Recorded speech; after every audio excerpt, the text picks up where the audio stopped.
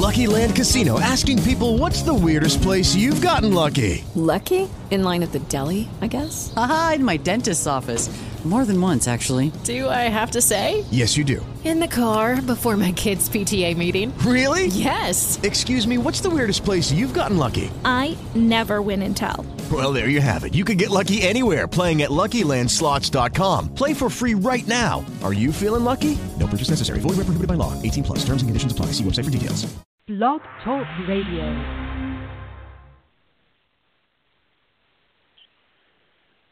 Yeah, before signing a franchise agreement, it's essential to clearly understand the franchise relationship along with both yours and the franchisor's responsibilities, and especially for your benefit, your potential liabilities. There's no better way to do so than to ask questions. Good morning and welcome to Franchising and You, a production of Franchise Foundry. My name is Paul Segredo. I'm your host every Saturday morning as we share information and perspective to help individuals understand all aspects of exploring, selecting, and starting a franchise business. Joining me today to discuss this essential part of your due diligence that will help you make an informed decision well before signing documents and remitting a franchise fee is our legal expert, Tom Spadia. Tom, thanks for joining us again on Franchising and You. Thanks for having me, Paul. Excited to. This is a great topic as always, and I'm glad to be able to participate. Yep, it definitely is, and more people, right now at this time of the year, as we're into the holiday season, sitting around the table with friends and relatives, getting a lot of, unsolicited advice. So this is a good topic to put in people's minds. So if a candidate had only one question to ask a franchisor before actually signing on the dotted line, what would it be? That's a great question. I'd say if you had to boil that thing down to one, of course the lawyer in me says, make it more than one, but I'm going to play with your hypothetical. If I had to ask one question, it's what makes a franchisee successful in their system? I think people get so bogged down with the what's, the how's, the mechanics. At the end of the day, finding the right franchise is a matching game. There's a lot of different franchises, a lot of different people being successful in many different systems, some unsuccessful. Your job as a candidate is to match. So if you can find out and ask that question of the franchisor, what makes a franchisee successful in your system? And when you hear that answer and you validate that answer and you compare that to your own skill set, your own experience, your own background, you have a much better chance for success. So that would be the one I would ask. I think that's an absolute great response, and I opened up the show, referencing, responsibilities, I should say, and liabilities. So let's start with responsibilities because obviously individuals need to understand what those responsibilities should be in order to even have a chance at success. So what are some questions or type of questions that you believe individuals should ask franchisors to ensure they better understand not only their responsibilities but their mutual responsibilities? Yeah, well, I think that is a question, right? What's the day in the life of a franchisee? What are the expectations of a franchisor? I've always told people who have been in franchising, we've seen people not be successful and people successful, and you have to remember that in every system there are people in the top, people in the middle, and people at the bottom. So what separates that? The biggest variable is the franchisee itself. So when they're doing that due diligence, they're really trying to break down the expectations of what kind of energy, what kind of effort, what kind of investment, and do all these things that they're learning from the franchisor and from maybe the franchisees in the system and their independent research and their professionals. Do they really have what it takes? The best thing about entrepreneurship in the franchising world is that at the end of the day, if they are successful, they can look in the mirror and they have nobody but themselves to say, we brought you here to this success. The flip side is, if they're not successful, they have to really take ownership of the fact that maybe they didn't do everything they should or they shouldn't have understood it. So when they're in the due diligence process, they need to really ask those questions of, what does it take to be successful? What kind of investment level? What's the day in the life? What's the skill set? What are some of the problems? Flip side, Tell me about some people who weren't successful. What was it about that? Because any system will always have had someone that didn't quite meet expectations. A franchisee prospect asking the franchisor, tell me about some of the problems that you had with franchisees when there was some sort of misunderstanding or a franchisee wasn't living up to expectations. How did you deal with that? And what do you think the root cause of that problem was? You're asking it in sort of a safe space.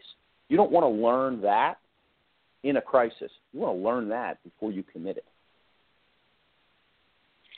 Is there any perceived franchisor responsibility that really is not a responsibility? Maybe it's a myth. Maybe it's what people have heard.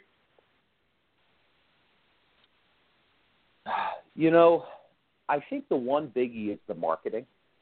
I think that franchisees go into the system and they benchmark their, you mentioned about the sit around the kitchen table in the holidays, and everybody has this everybody outside of the franchising world has perhaps a different view of what franchising is all about. And I've always told people, you're really buying, as much as you're buying the branding and the marketing and all that, in most systems, service brands, even retail, even food, you're buying the back-end system and the learning and the mistakes. So I think that one of the biggest misconceptions is that the franchisee is going to drive customers to your door.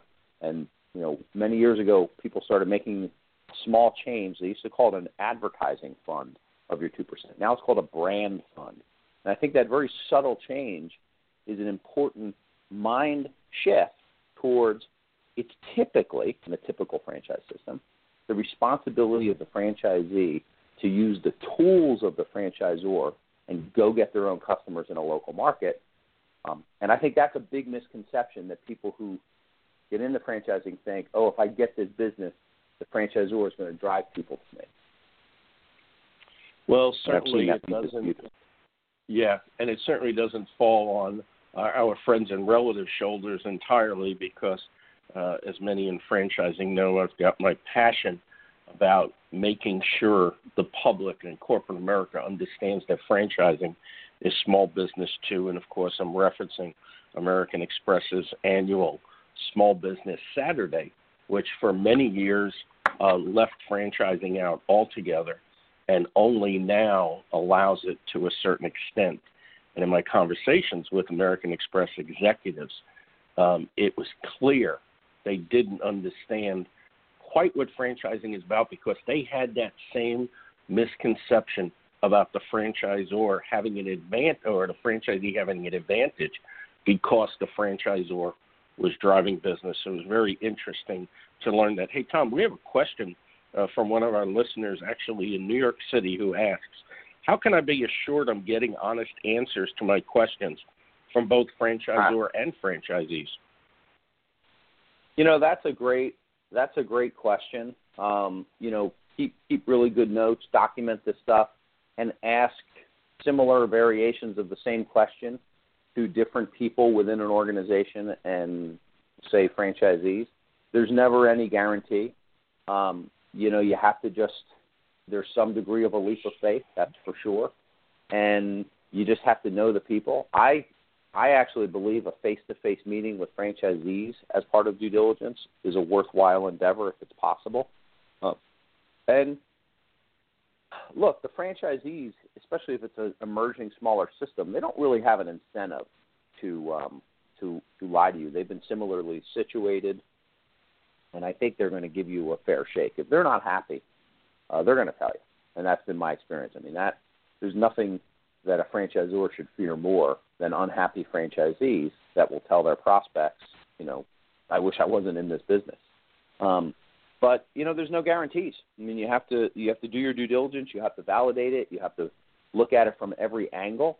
You have to look at it as a customer. At the end of the day, all these businesses, their job is to deliver products and services to a consumer business, someone paying the bills. And so you have to really think about, all right, how does that happen? Look at those Google reviews. Do lots of internet research. Ask people within the industry. Do research on their competitors. And I think that just starts to pick it apart. But, you're never 100% sure. everybody has an angle, and that's a very, very astute observation. Yeah, I think looking for, as you said, copious notes, looking for consistency in the responses, I think is absolutely key. We appreciate all questions to Franchising and You. Just drop me a note at paul@franchisefoundry.com. Before or during the show, we'll do all we can to answer your questions on the show. In any event, we will respond to all questions. I'd like to take a moment to remind everyone that Franchising and You is sponsored by FranFund, Retail Solutions, and Spadea Liana, all great resources as you explore franchising and franchise opportunities. For funding options, please visit FranFund at franfund.com. For site selection, we strongly suggest checking out Retail Solutions at retailsolutionsre.com. And, of course, for your legal needs, we highly recommend Tom Spadea and his team at Spadea Liana at spadealaw.com. Tom, let's turn to potential liabilities. First, should these questions, these type of questions, be asked of a candidate's business attorney, or should they engage with a franchise attorney? Well, and I know this, that the risk of sounding a little bit self-serving. I've been, a franchise law firm. We've been around 8 years now. And before that, I sold franchises, and I was a franchise broker consultant in some, mid-size, couple hundred-unit franchise systems. And so I saw it on the other end, is that a franchise candidate who engages a business attorney. So first of all, my baseline is you're still better off getting an attorney of any stripe than not an attorney and signing a document with so many responsibilities and rules without it. So you certainly need to get legal advice on this very strict legal document. The challenge of going to an attorney who has never really reviewed a franchise agreement, an FDD, or in that, is they don't necessarily understand the non-legal ecosystem of what happens here in franchising. So they're giving advice in a bubble, not in the perspective of the whole relationship. What I mean by that is that, it's not, you're not doing your client a disservice, or you're doing your client a disservice by not letting them understand the relationship that they're getting into. And it's not just a unilateral relationship between you and your franchisor. You're actually joining a system. And so therefore, you have to be thinking about that same similar contract that your neighbor, or in today's day of, the internet, anybody across the country carrying that same flag, a weak franchisor. So what I mean by that is that if you have a typical business attorney is going to be arguing for rights and responsibilities and, what's better for me is worse for you and so on and so forth, and let's just mark up this agreement. And the reason franchisors don't do that, it's not because they feel, we're all powerful. It's actually bad for a franchisee, for a franchisor, to not have in place the ability to enforce their system standards. So although you are conceding that power to your franchisor, you're hopeful that so is your neighbor. So if someone is not upholding the standards, you want your franchisor to be strong. So it's a very strange dynamic that you have to have that perspective of what's going on there.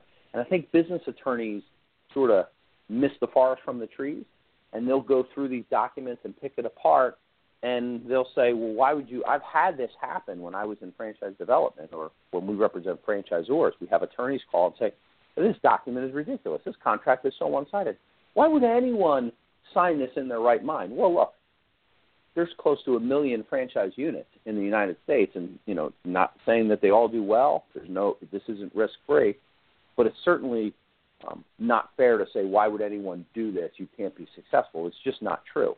And so I think that mindset of a typical, bare-knuckled business attorney who's going to ask for, 50 to 100 changes, what's going to happen is franchisor should say no to all of them and say, sorry, you don't understand the relationship. And then the worst thing happens. They make two bad decisions that hurt both parties. They either say, you scared me out of this, I'm not doing it. And look, if my client doesn't buy a business, they want to buy a business to help their family and get them to where they need to go. So you're not helping them in that sense. Secondly, they'll completely ignore the advice of their attorney. If I had this happen, and they say, fine, we'll sign it as is. So first of all, I always believe you can get surgical changes, and we can talk about that in a little bit, to all franchise agreements and, under better clarifications of the FDD of what's going on. And then they sign the agreement, they go in, and they have this lingering doubt that maybe their franchisor is trying to rip them off.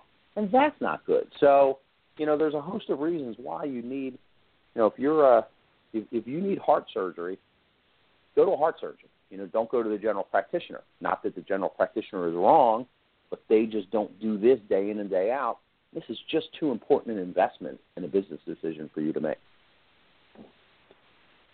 I couldn't agree more, and have seen a lot both as a franchisor and working with franchise candidates.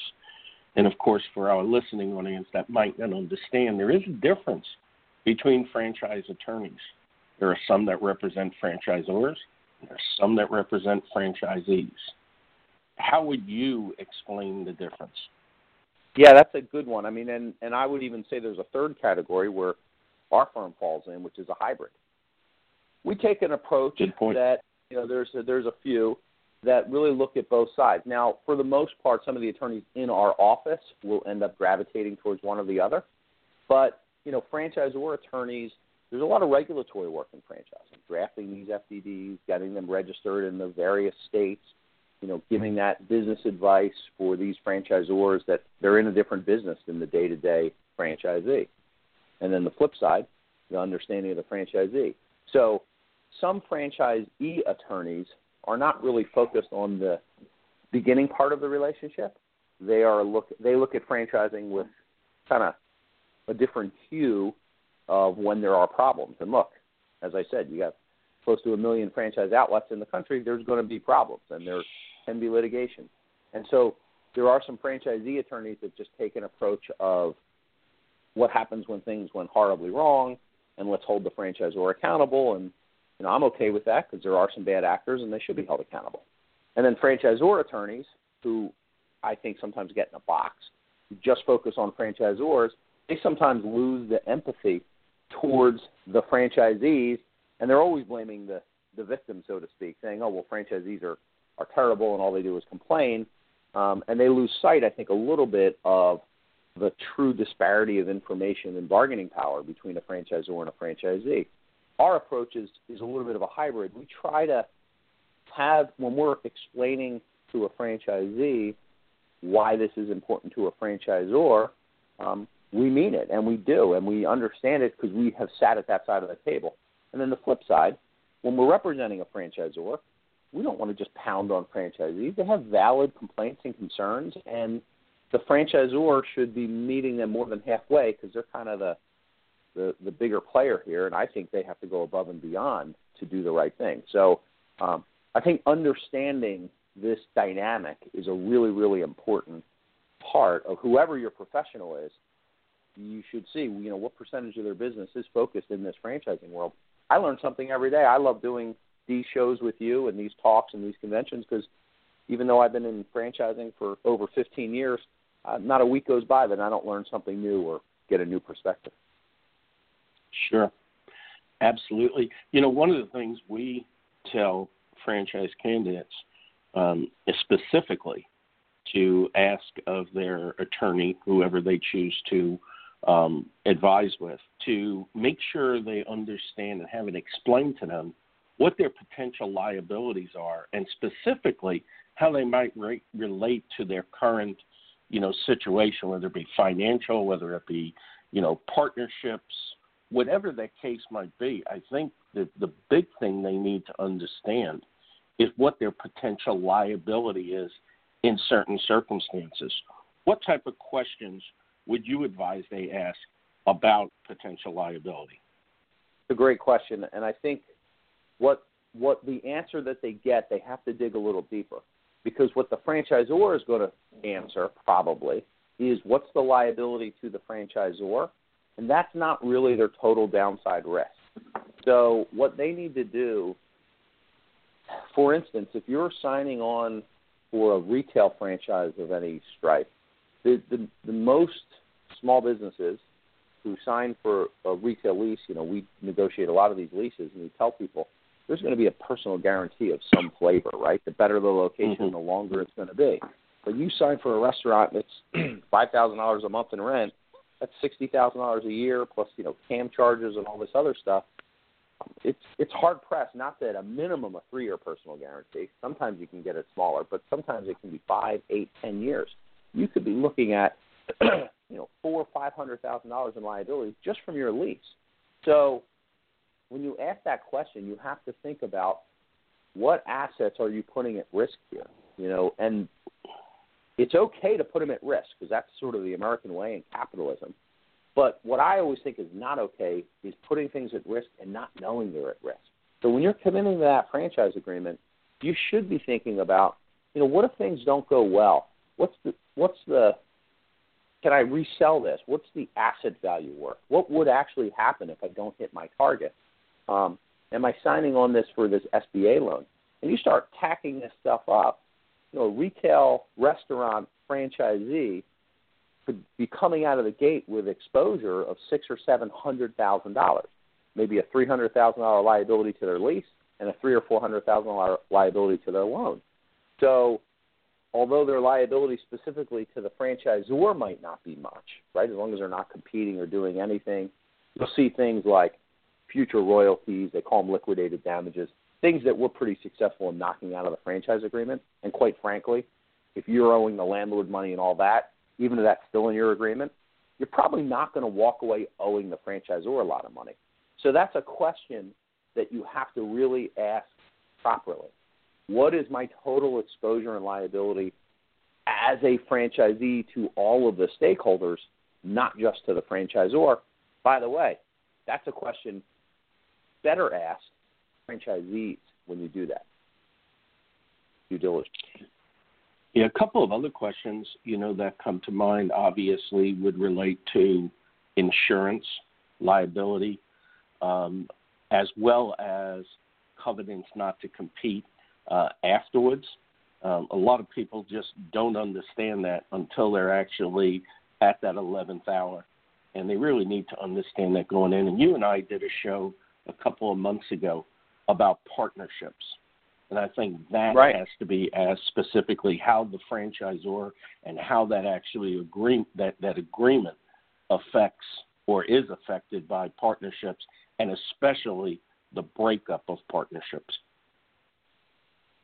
Well, breaking that down, I would say in terms of the covenants not to compete, sometimes you'll read in the press where, those things aren't enforceable and, it's easy to get out of that and all that. But that's really not true. I mean, for the most part, this is a business relationship, not an employment relationship. So you may in your corporate life think, these covenants not to compete are, limited in my state because I had this corporate job, and when I negotiated that, my lawyer told me, they can't enforce this beyond a year or something like that. So I'm not worried about this 2-year covenant in my franchise agreement. It's different. You're getting trade secrets, you're joining, you're buying your business. The enforceability rules are going to be very different. By the same token, same thing with a partnership. So if you're entering into a business for the first time or it's an add-on, you should go into it with the mindset that whatever that business is, if it's a plumbing business, if it's a hamburger business, these guys are teaching me this business, I'm not going to be able to go independent. So I need to think about alternative plans if it doesn't go well. So that's kind of a baseline. You should just go in thinking, I'm rolling the dice here on this brand and this thing. The idea of doing it myself alone is not really practical. The legal fees and the success rates are certainly not going to be worth it. As far as partnerships, I would say go back and listen to that really detailed analysis that we gave there. The highlights are, that's part of your risk. Who's doing what? Who's putting what finances into this business? Who really is the franchisee? That's a question. Is it the LLC? Is it you as an individual? Who's being bound by this stuff? You need to really get good advice so that you understand all those moving parts and be thinking about. We as lawyers always say, what happens if things happen down the middle as expected? I'll be the first one to say maybe you didn't need our legal advice. But that doesn't happen all the time. If things go horribly wrong or terrifically well, that's where your professionals come in to give you all those scenarios in the beginning and lay that foundation so things happen, to the best advantages possible in those other scenarios at the fringes. Good answers, good responses, a lot of information for people to consider. And certainly, and you've already talked about this, candidates should ask questions of current as well as past franchisees. In addition to what you already responded to, what types of questions should be asked of current franchisees and past franchisees? That's my number one thing. I do this at some of these trade shows. I'll do a top 20 things in your FDD, and you go through it. And I always end up, if someone's listening here and they show up, you'll know the right answer going in. The number one item to look at in your FDD is your item 20 and that is, as it breaks it down, the disclosure of all those franchisees. I am amazed at how few franchisees folks will talk to. So the first thing is you got to actually go through that exercise. And it's not easy. These are small business owners, getting them on the phone, wrangling them for coffee, getting them to take the time. So you have to be persistent with emails and setting things up. And once you get them there, I think you have to ask them that same question I said of the franchise, or, what does it take to be successful in this system? Would you do it again? I think is a real good telling point. People get too wrapped up in the numbers. The numbers are important. You're going to get some in the item 19. You're going to find out. You're going to get a baseline range. But everybody's different. How much energy, how much capital, their location. If you do it well, the numbers will take care of themselves. So you don't want to get this false sense of expectation because you meet this franchisee and he tells you, man, I'm making, I've been banking a couple $100,000 a year, or I've been doing this and I've been doing great. That doesn't really tell you anything. Big deal. You're going to find people across the spectrum. Questions are, when you were in my position, here's another great question to ask a franchisee as a prospective franchisee. To say, when you were in my shoes looking at this, what do you wish you knew before you signed that you now know as a franchisee? That's a great question. Some more insight into, okay. So really you're trying to just break down, they're on the other side of the fence. They have access to the operations manual. They have access to the system. They have access to pro formas and budgets and all the stuff that a franchisor has to be a little bit cautious about sharing until you're a committed franchisee, rightfully so, by both regulation and business practice. Well, they have access to that information. And you're not trying to get the information. You're trying to understand your expectations. What is it about that? What is it that makes them successful? And the other question on the negative side is, have you ever had any problems with the franchisor or disagreements, and how did they resolve it? You're joining a group, right? They're not your boss, but they're in a stronger bargaining position, and they have the final say in the majority of the relationship. So how are these people as human beings? Do they care about you as a franchisee? Do they genuinely care about your unit economics? If things are not going well, are they paternalistic and maternalistic in the sense of, oh, wow, we want the best for you? Arbitrary bureaucrats and the police. And because some franchisors are like that. Hey, it's in the contract, we don't care. That's not a great answer. So you got to know that going in. I think another question that I find that's a very valuable question, or at least the response is very valuable, is when a candidate asks a current franchisee, would you do it again? Are you thinking about opening a second location? And a lot of times, they might be ambivalent. They might say, the experience was great, but I'm looking at doing something with this other company instead of opening a second location. And I think that speaks volumes. I also think, some questions, and especially as I come at this from the perspective of us working, exclusively with emerging brands, where the personalities and the founders' experience really plays a big part of this, finding out, the background of the executives more than what you would see in item 2. Also, how financially strong is the franchise company, asking questions, specifically about that, even though there might be a compilation of financials in the first year or audited financials thereafter.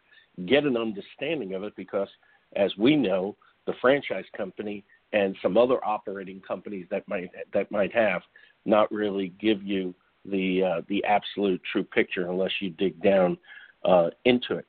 Asking a question, as you refer to all the time, about item 20, which I think is really a strong point, as you have said, in determining what the company is like and if it's successful, is how many locations or how many franchisees have signed that have yet to open. And I would ask the question of the time frame, why is it taking so long? Anything else regarding that? And I love the question that you asked also about how they resolve problems. And, of course, as we know, within the franchise disclosure document is litigation. What questions would you prompt a candidate to ask if there is litigation in the disclosure document? Well, I try to get a hold of the litigants for sure, and you got to understand that, that you're going to get sort of a biased story. But what could have prevented this litigation? Why did it get so far? What are the other if there's litigation in there, I'd ask the other franchisees what they think about the litigation. Because in my estimate, there are, for every 10 arguments and disputes, only one should end up in litigation, maybe less, right? The franchisor has so many opportunities to resolve it. Unless you're talking about a true rogue franchisee that, takes down the sign and puts up an independent sign, well, then you want the franchisor to be aggressive because they're affecting your brand and everybody. That, to me, is a legitimate reason to go to litigation, and then the franchisee is going to turn around and say, oh, the franchisor was fraudulent and all kinds of rotten stuff. But I think in that context, that's an acceptable litigation. But if it's a franchisee that just went broke and there was no empathy on the side of the franchisor, and they just didn't care that this franchisee wasn't successful, and they ended up in a dispute in the courts, that's a warning sign. I think that caring for even the poor performers is an important part that you'll get and you'll glean from asking franchisees. And to that point of the whole dispute, Matt, is there clear leadership and direction from the franchisees? Mm-hmm. Do you respect them as a leader? Just asking that question, do you respect the franchisor as a leader, will tell you a lot. If the franchisee is saying, yes, they really, they're always thinking about us, and I enjoy the conferences, and we meet people, and the people who come here, they're talented. I learn something whenever I talk to the franchisor. A franchisor who's doing that, that's really good. Because business is tough, right? Businesses change all the time. Business formats change. What's working today might not work tomorrow. You as a franchisee, you're looking to the franchisor to look around those corners and be a leader. So it's not just about what happened yesterday. What's going to happen tomorrow? Because that's what matters to you as a franchisee. Is there a lot of turnover? Do you trust in the people at the franchisor, or is it sort of a revolving door and their morale's not so good? Those are the kind of questions that start to give you the picture of the culture. That's another great question. What's the culture of the franchisor like? Can you even identify it? Is there such a thing? Is this really close-knit where they feel pride in being part of this system? If it's just a business transaction, look, business and life, it's just too hard. This just doesn't always work on a spreadsheet. And that's where I sort of caution franchisees to get so buried in their own projections that their assumptions talk them into or out of the deal. They're looking at the soft picture. Let us, as their lawyers and the accountants and all that, break down crossing the T's and dotting the I's. Their questions should be directed towards the intangible of the system. Is this a group that I want to be a part of, that I'm proud to be a part of, that I'm going to tell my colleagues and my neighbors and my church that, yeah, I'm part of this system and I'm proud of it? That's a better system to join than one that you can't say that. And you can get that information by asking the question. One of the questions that I instruct or suggest to franchise candidates to ask of the franchisees is when a franchisor has corporate operations in various markets, along with franchisees in that market, because seeing how the corporate stores operate really can shed some light on corporate culture. And a lot of times what we have found is do as I say but not as I do type of attitude, which of course is not good as well. Tom, any last suggestions as to questions that franchise candidates should be asking before actually signing the franchise agreement? I think that, it's important to ask a lot of questions and to be thorough, but I think you also have to be humble enough to know that you're really just getting a partial picture of the entire relationship, and that for some people that ultimately you have to put a deadline on certain decisions and you have to pull the trigger and go in knowing what the risk is. And I think sometimes people looking at franchises get into analysis paralysis. So I think, ask the right questions. If you ask 3/4 of the stuff we talked about here on this call, you're going to be fine, and make a judgment call. And these are human beings, and if you feel a good sense of trust, you ultimately just have to make a decision that is part rational and, quite frankly, part irrational. You're just, you're going into business and you're going down a road of risk, and so don't feel that your success and failure is completely going to depend on whether or not you ask those right questions. You have to get the information and then at some point close the suitcase and say, I'm doing this or I'm not. It's great. Tom, thanks again for visiting with us on Franchising You. I really look forward to having you back again very soon. Thanks for being with us this morning. And thank you, Paul, for all you do for the franchising community. And forums like this and education are they're really invaluable, and it's a great public service. Thank you. I appreciate that. And to that end, I'm excited to announce in the first quarter we'll be launching another podcast, Entrepreneurship in You. Probably give us some different perspective for entrepreneurs that are involved in franchising, but also entrepreneurs that are outside the franchising community. Would you like another resource about franchising? Well, if you haven't yet heard about or read an issue of Franchise Dictionary magazine, then I suggest you check it out today. Lots of valuable information shared by industry experts, awesome interviews of brand founders, and much more. Matter of fact, I also have a column in there, Franchising 101, that I think you'll find very resourceful. Learn more at franchisedictionarymagazine.com. Well, that's it for this week. Thank you for including Franchising in You as you explore the world of franchising and business ownership. Dream it, wish it, do it. We're excited to be part of your quest towards franchise success. Have a great day.